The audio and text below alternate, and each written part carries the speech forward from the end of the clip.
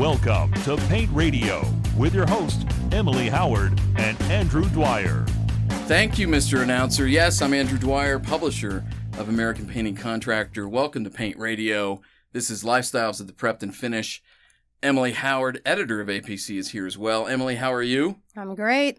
You know, before we get started, one thing that people don't realize about our announcer, of course, we love that guy. He's got such a great voice, but he also plays the drums. And they're not like two separate tracks. He does it simultaneously. It's amazing. And I would say that we replay it again so they can hear it, but of course that would be another $1,000. The guy makes $1,000 every time we play it. So here's what you should do, people. Hit stop, restart the podcast, because you can do that, Emily. This isn't being listened to live. I don't know if you realize that, but people are listening to the recording. So hit stop, restart it, and listen to him playing drums and talking at the same time. It's amazing. It's really amazing. Only top notch. But for APC. When you then get to this point where I say, hey guys, stop and restart it, don't do that again, because then you'll actually never get out of this vicious loop. Just do it once and then let it play. I don't want people to get stuck in like a matrix. Nice. Okay, I care about our listeners. It's a labyrinth, right? It is a labyrinth. Again, it's Monday morning. We're recording this on a Monday, as you can tell. It is Paint Radio. Again, Andrew and Emily. This is our series of Lifestyles of the Prepped and Finish podcasts. And today, we're joined by a guy who's got a great story to tell, where he's got a painting job, he's got a painting business, but he operates it from the town next door, i.e. a state approximately 2,000 miles away. And that's fascinating. Yes, Emily? Is it really 2,000 miles? I was guesstimating. Okay. But that's mainly why he's on, is to give us the mileage count. So hopefully he's ready. And he is Aaron Moore, president and owner of Precision Painting and Decorating out of Chicago. And yet, wait a minute, he lives in Bozeman, Montana. How is that possible? Aaron, how are you, sir? I'm great. How are you? Thanks for having me on. Absolutely. Are you, how many miles is it from Bozeman to Chicago? You know, I don't think too far off. I think it's maybe a little bit closer to 1,500. Okay. That's a lot. Yeah. Farther than I thought, actually. So, before we get into the meat of the topic, which is how that whole decision came about and how you make it work, living in Bozeman and operating a painting company in Chicago, you've been doing this for about 15 years, and by this I mean operating a painting company. So just let's get started there. How did you decide to start a painting business? Sure. Well, it was really an accident. I graduated college from Eastern Illinois with a degree in finance, and was working during the week and helping a buddy of mine who was a painter on the weekends. And when the time came for me to not be able to do that anymore, I was looking for a full-time job. He offered me half of the business to take it over, and voila, I'm a owner of a painting company. It was just he and I, though. It wasn't much of a company at that point. So, and what's the size of the business now? How many full-time employees do you have? Full-time employees, we run 30 to 30 plus, and then we do use subcontractors when we accordion. So we use subs to kind of fill in the gaps when we don't have enough employees. So at any given day, we could have 25 to 45 guys applying paint under the Precision umbrella. Okay. And is your partner still involved or no, it's just you now? So Sean was my partner, Sean Barato, and he made a decision that he just wanted to work from 8 to 4:30 and not have the stresses that go along with owning a business. So about 7 years ago, he moved on and stayed within the company just as a member of our leadership team. Okay. Yeah, Andrew likes to only work from about 1 to 2:30. So. But I'm an overachiever. I know work how that 9 feels. to noon. Because again, overachiever. 9 to noon, baby. Yes. Was that the decision to buy your partner out? Was that an easy decision? Did it require lots of thought? Or tell us more about that. You know, I've talked to a lot of guys about this, and it's a funny thing. Is like a lot of times the discussions that you think are going to be really difficult are a lot easier when you actually have them. And so, we sat down and, I had put all this thought and all this energy into it, thinking like worst case scenario, there's going to be this big business divorce. And then when the time came, we just had a frank conversation we were really good friends, and we just had a frank conversation saying like, hey, what do you want out of this business? What do I want out of this business? And what he wanted was not to take it home at night. And what I wanted was a multi-million-dollar painting company. So once we were able to establish like, hey, well, if I can deliver what you want and I can still do what I want, we were able to amicably come up with a way that we could work together. And now, 7 years later, we're still working together. Great. So that was 7 years ago. And how long ago did you move to Bozeman? I moved to Bozeman at the end of the summer 2018. So I've been here about 9 months now, 10 months. Okay. I was thinking that was not too long ago. So tell me about you. You've got wife and kids, right? Family, and they all went out with you as well. How'd you guys come to the decision of Bozeman? So 7 or 8 years ago, we had a client that relocated here for work and introduced us to the area. We came shortly thereafter. My daughter was 1, so she's now almost 9. She was our first one. We came out 2 weeks, went to Yellowstone, saw Big Sky, kind of like just really fell in love with the mountains and the area, and kind of said, hey, let's do this now.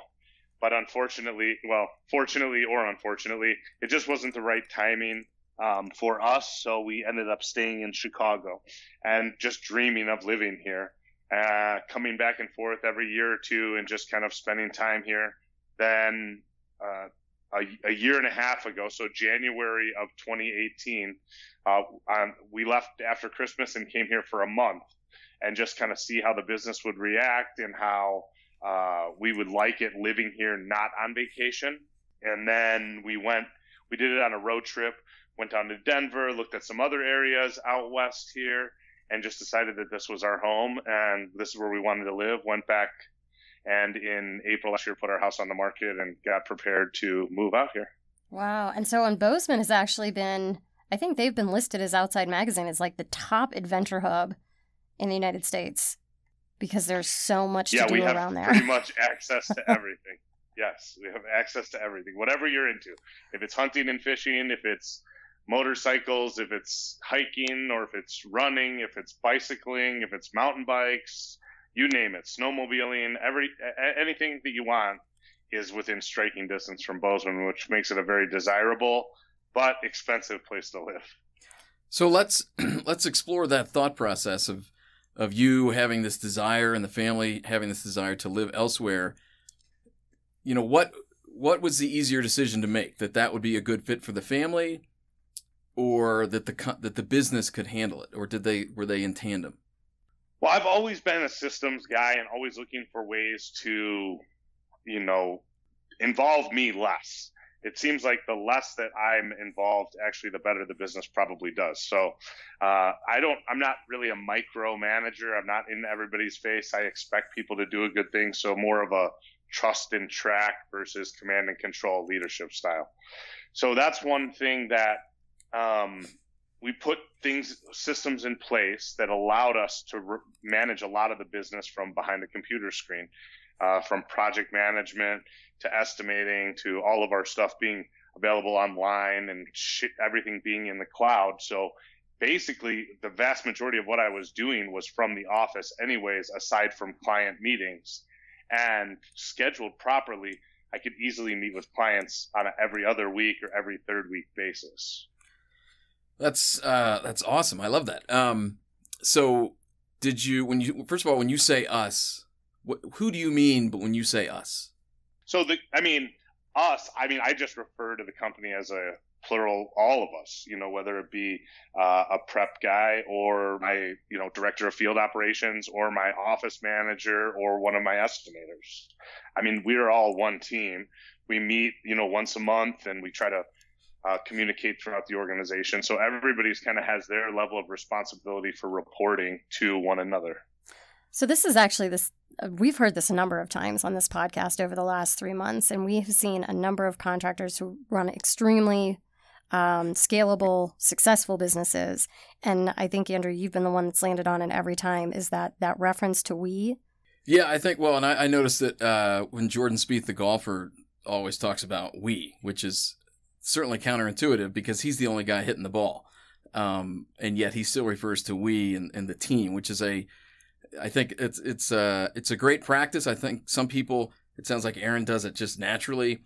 I think other people come to it as a way to sort of remind themselves, to bring themselves some humility that this isn't all me. And especially if you're creating this company that runs on structures and processes rather than running on the owner, then yeah, you should be using the pronoun we. Pronoun. Welcome to Protown. You should use the pronoun we. So Aaron, when you were preparing to make this move to Bozeman, did you need to alter people's job descriptions? Did you need to hire new personnel? A combination of both? How did that work?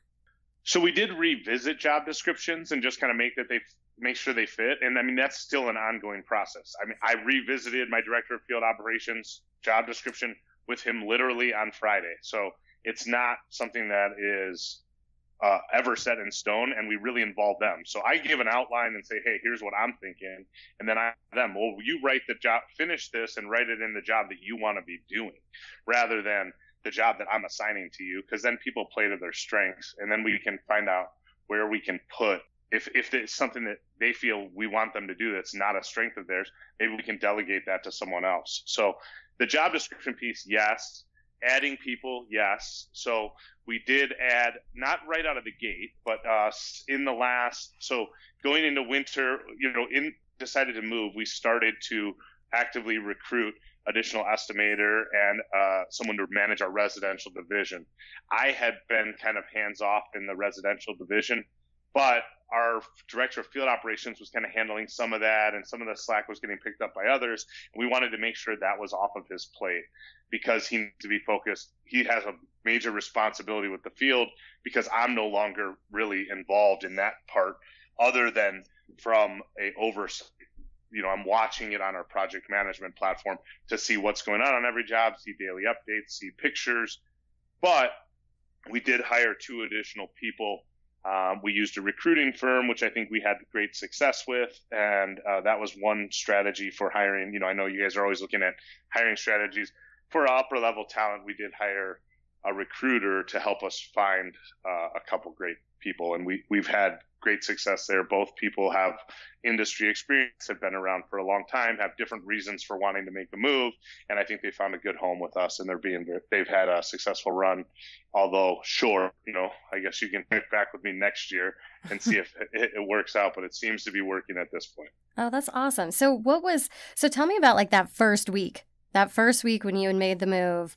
The business was operating as it always does in Chicago, and you were off in Bozeman. How'd that feel, and were there any challenges? I mean, I was really so excited that we actually did it that I wasn't too even concerned with the business at that point. I was so excited to have done here. But I mean, within a week or two, that novelty starts to wear off, although I still love coming back here every time. And I do so maybe we should talk about my commute. So I do commute back and forth. I'm not in Bozeman 100% of the time. I spend 5 days in Chicago, 10 days in Bozeman. So it's not a 100% I'm hands off in Chicago. I am there every other week, Monday to Friday-ish, depending on what else is going on and what I need to make my schedule around. I've been gone 2 weeks at a time, but I usually at least every third week I'm back in Chicago. So that's an important piece that I'm still in touch with the business. And just in case some listeners are wondering, this is still your full-time job, right? You're not semi-retired. No, this is my full-time job. I Okay. mean, I'm paid as president of the organization. This is my job. This is what I do to earn a living. This is how I pay for my mortgage, vehicles, my family, my kids' school, all that. And so in keeping with sort of the logistics, when you're in Bozeman and you're communicating with the team in Chicago, are these simply phone calls? Is it FaceTime? Are there Skype video calls? What do you do? a combination of all. So now that I'm here, I've actually had great success since moving here, because what happens is that time you should set aside for the office and not be distracted is forced upon you, because you can't, like, someone can't call and go, hey, can you come look at a job today?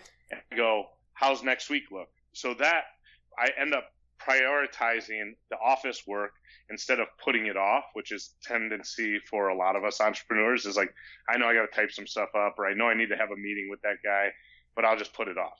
So one of the things that I have been successful with is I schedule those times. I have meetings with my key team members on a weekly basis. We do those via Zoom or Skype, face to face. And then we're able to do screen shares. So we share screens back and forth. So I can say, hey, look, this is what I'm doing. This is what they're doing. So that really is helpful. And I think the combination of like that, having that set aside time, making sure that you have those meetings has been really pivotal in seeing that we've had.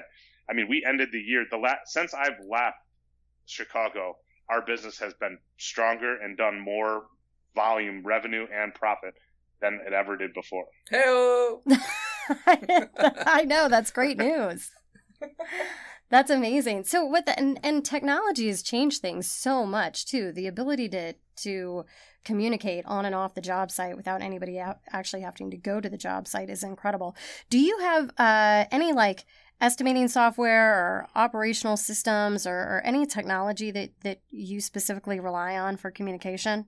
We basically use a system that looks similar to a social media site where we set up projects that would be kind of set up like a Facebook group. So we set up a project in there, and then everybody gets invited to that project, is able to comment and post. So we have built a protocol for daily updating. We can add video content. We can add photograph content. We can add files, drawings. We can mark up everything. So that's really the way that we, from a project standpoint, we start by setting up this kind of social page where we upload the contract, the job checklist, and that sort of thing. So it all just kind of migrates right into that platform easily for the field. And then we're able to watch it I can watch it from my cell phone anywhere in the world. And that's incredible. Were there any challenges around training anyone to use those systems, or any pushback that you got from anybody on the team? Occasionally we have had a little bit and a little out of the gate. The main thing was having it be easy. So we use some other systems past that were not quite as simple. I mean, this system that we're using literally looks almost as easy as it is to use Facebook or something. Wow. So as long as it's super simple for people to use, and it has all these bells and whistles, but what we did is we went in and we said, okay, what's a protocol for us? Brought in our leadership team, showed them how much easier it would be on them. They don't have to answer the call and say, what did you do today? They don't have to be constantly sending daily updates via email and answering all these questions. We can bring our customers into the platform so the customers can see what happens. So the customers aren't calling me going, what got done today? Well, they go look and see. You're invited into the platform. So I think some of that has really taken a lot of the burden of calling and constantly chasing down what's going on in the field away from us, and allowed us to be a lot more productive. Aaron, this may be an obvious answer, but Emily says that's my strength. I'm really good at asking obvious questions. But you mentioned at the beginning that you have a degree in finance. To what extent or how has that degree helped you in the painting business? Well, you teed that one up for me, I suppose. So that's one of the things that I think that's a big differentiator for us. So a lot of people ask, like, how can I grow? How can I be strong? How can I get great customers? I mean, our customers are not going to pay us at the end of the job. I mean, residential customers possibly, but the fact that we're not always having to chase down people for money, like we're financially sound. So we forecast cash flow for 8 weeks. We do a lot of things in a financially responsible manner, which allows us to take on big clients and not be the guy who's always crying for money. So we have this, significant line of credit at this point. And one of the things that allowed me to do that was having a degree in finance, understanding how banking worked. The first time we doubled our company, probably close to 10 years ago, we doubled it from money that we had saved. So like when I talk to someone that has a company that's trying to figure out, okay, how do I get to that next level? The first thing you have to do is save money and have the cash flow to take on a bigger job and not have to go broke. you have to be able to finance that first job.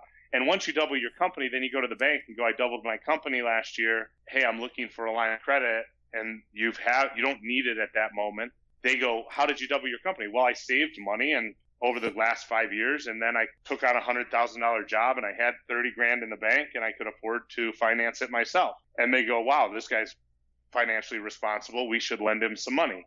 Then they give you a little bit of a line. You do it again the next year, and then you ask for a ridiculous amount of money and they give you half of it, and then you're set.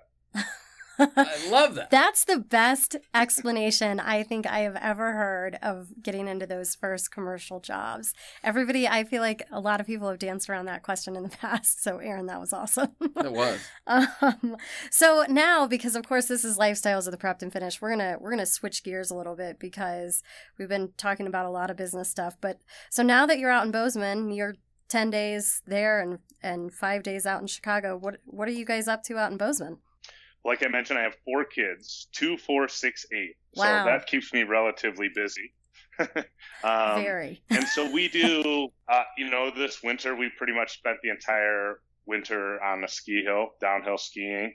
So the kids have different levels of lesson, and now they all ski. And yesterday was the final day of the season at the local Mountain Bridger Bowl. So we were out there with the boys and doing that. And then obviously stuff like easy things like hiking and stuff is so easy, and the kids love it, and take the dog out, and everybody's pretty friendly here. So we do a lot of that sort of thing. And then also kind of camping. We went to Yellowstone for my daughter's birthday in the fall, and just kind of soaking up every bit of the mountains that we can for now, since we're kind of new to it. Man, you were going to raise little outdoors men and women, which is awesome. And you haven't even been there yet for a full summer, correct? You said you moved there at the end of the summer? Yeah, we did. We moved here at the end of the summer. So we were only here probably for less than a month before the snow hit the ground. And it's about 3/4 melted now. So we're looking forward to the summer. I mean, we were here for a couple weeks in July to try to figure out where we were going to live and how that was all going to work. So we did have some time in the summer, but we certainly got here on the tail end of it. So looking forward to a big summer this summer. And so this, but I'm saying this for the listeners' benefit. You're just due north of Yellowstone National Park, which is on top of Grand Teton National Park. And I'm also guessing you're within, 200 miles maybe of Glacier National Park. Is that correct? We're farther than that from Glacier.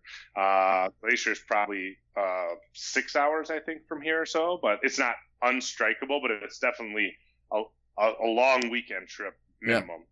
But I mean, we also have Big Sky. So Big Sky is kind of the resort community south of here, about 45 minutes. So most people fly in to Bozeman in order to go to Big Sky or Yellowstone National Park. So West Yellowstone is very accessible. That's the next town past Big Sky. So yes, definitely a lot of time there.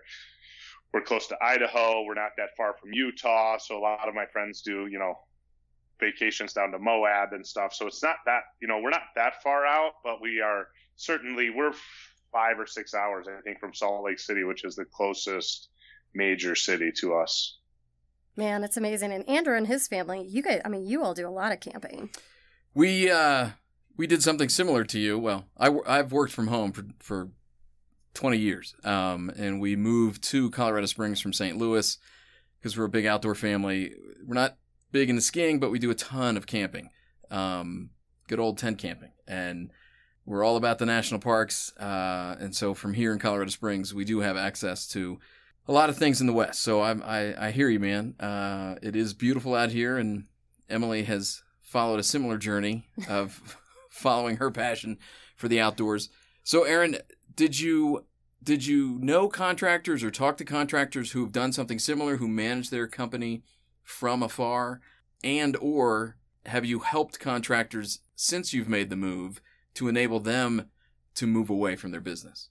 I did not know anyone who had done it. I mean, I knew people that worked remotely. I had a friend who moved to Nashville from Chicago and just liked the quality of life, and still did some business in Chicago and commuted on occasion. But it was a little different of a story. It's funny because part of me tells some people and doesn't tell other people because I was worried about how people would react. Sure. But I think now the cat's out of the bag, especially now that I'm doing this. But You're welcome.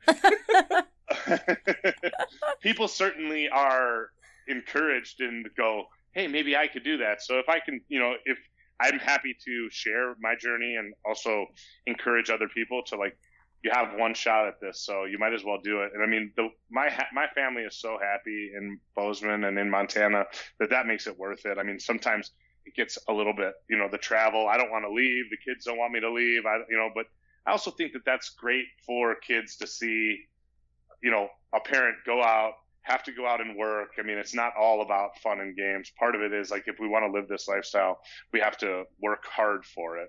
And so that's one of the things that I think, having them see me go out for 5 days at a time and go work hard and come home is just kind of part of my job. And I'm happy to do it. Well, I have to point out, you're a finance major, I'm an English major, but yet your phrase was 20 times better than mine. I said, quote, move away from your business. What a horrible job on my part. You said work remotely. That is far more accurate. So, bully for you.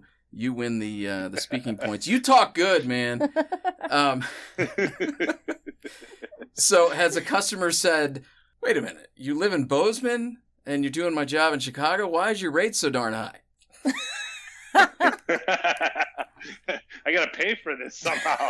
Exactly. It's too expensive. Most of my customers, I usually get, like, text messages or, things joking about it. Like, hey, when you get off the mountain, would you mind giving me a call if I can schedule some painting? Or, like, they just kind of, like, it's turned into, like, a running joke more than anything else, to be honest. But I'm looking forward to being able to, one of the things I'm really looking forward to is, we've done a lot of entertainment in Chicago, and now I'm like, well, why don't I just bring my clients out to Montana and entertain them here? That would have way more fun. So that's why I try to get it going in Montana a little bit too, because I think that people, whatever they're, I have a lot of clients that are big fly fishermen. I mean, this is a mecca for fly fishing. I'm not a big fisherman, but hey, when in Rome. That's right. Yeah. That's right. Look, one of the takeaways I have here is, anyone out there who listens to our podcasts and certainly reads the magazine, they know full well that one of the core missions of APC, obviously, is if you want to grow your business, you've got to know your numbers. And so here's a wonderful example of a guy who knows his numbers and has been able to use that skill, that talent, that practice to completely change his life and lead the life he wants and to work remotely and manage the company from wherever he wants. So, I mean, this is a wonderful lesson for anyone who's a painting contractor. And it absolutely is in keeping with all of the core principles that we talk about in print, in paint radio, in our videos, everywhere. I mean, this is what APC is about. You got to manage your company to boost your life. I love it. Exactly. Yeah. Aaron, look at you. Let me just say, on that note, one thing is that we do invest heavily in that too, though. So you have to value that. And that's one of the things where, like, people go, well, it's expensive, to do that. So we have a contract controller who we pay, over $100 an hour to come in 1 day a week for a half a day just to pick off tasks that I need to have done. We work with Linnea Blair from Advisors on Target. She puts together advanced spreadsheets that we meet on and we benchmark and we look at how we're doing against the industry. That's how we know how much we can charge. So not just me, and, like, I spend a lot of money on my office staff putting this numbers, job costing, everything. We make that a priority. So that's one thing that, like, people can't say they can't afford to do it. Really, you can't afford not to. So that would be one of the things. Is it's not like I can't take all the credit for it, unfortunately. I mean, I happen to be the one that kind of, asks for information and says we need to do this and gives permission and authorizes the financing to go into it. But at the end of the day, we really have a team of people working on making sure that we run a fiscally sound business. That's the epitome of work hard, play hard.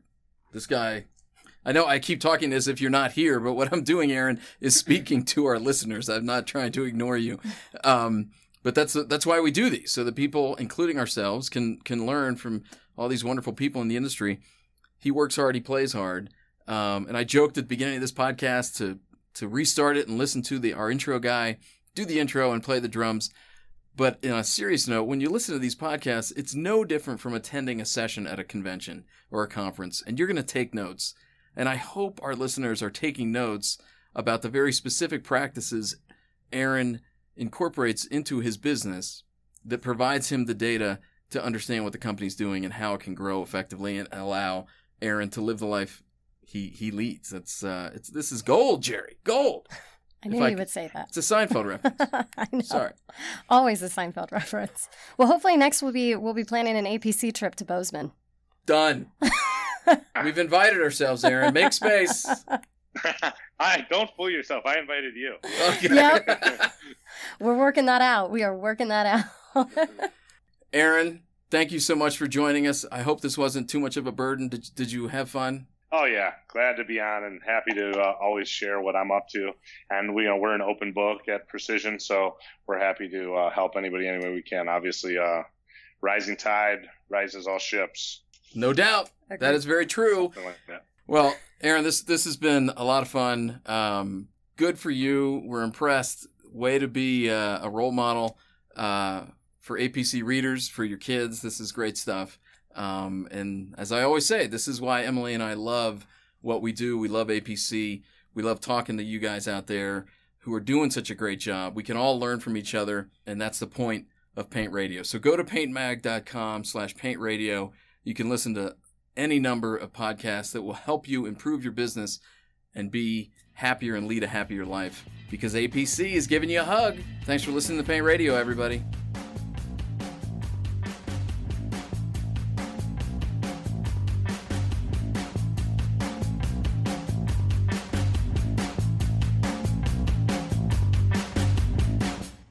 And anyone out there who wants to hear more about Emily's problems, go to emilysproblems.com. She's got a long blog that will absolutely terrify you.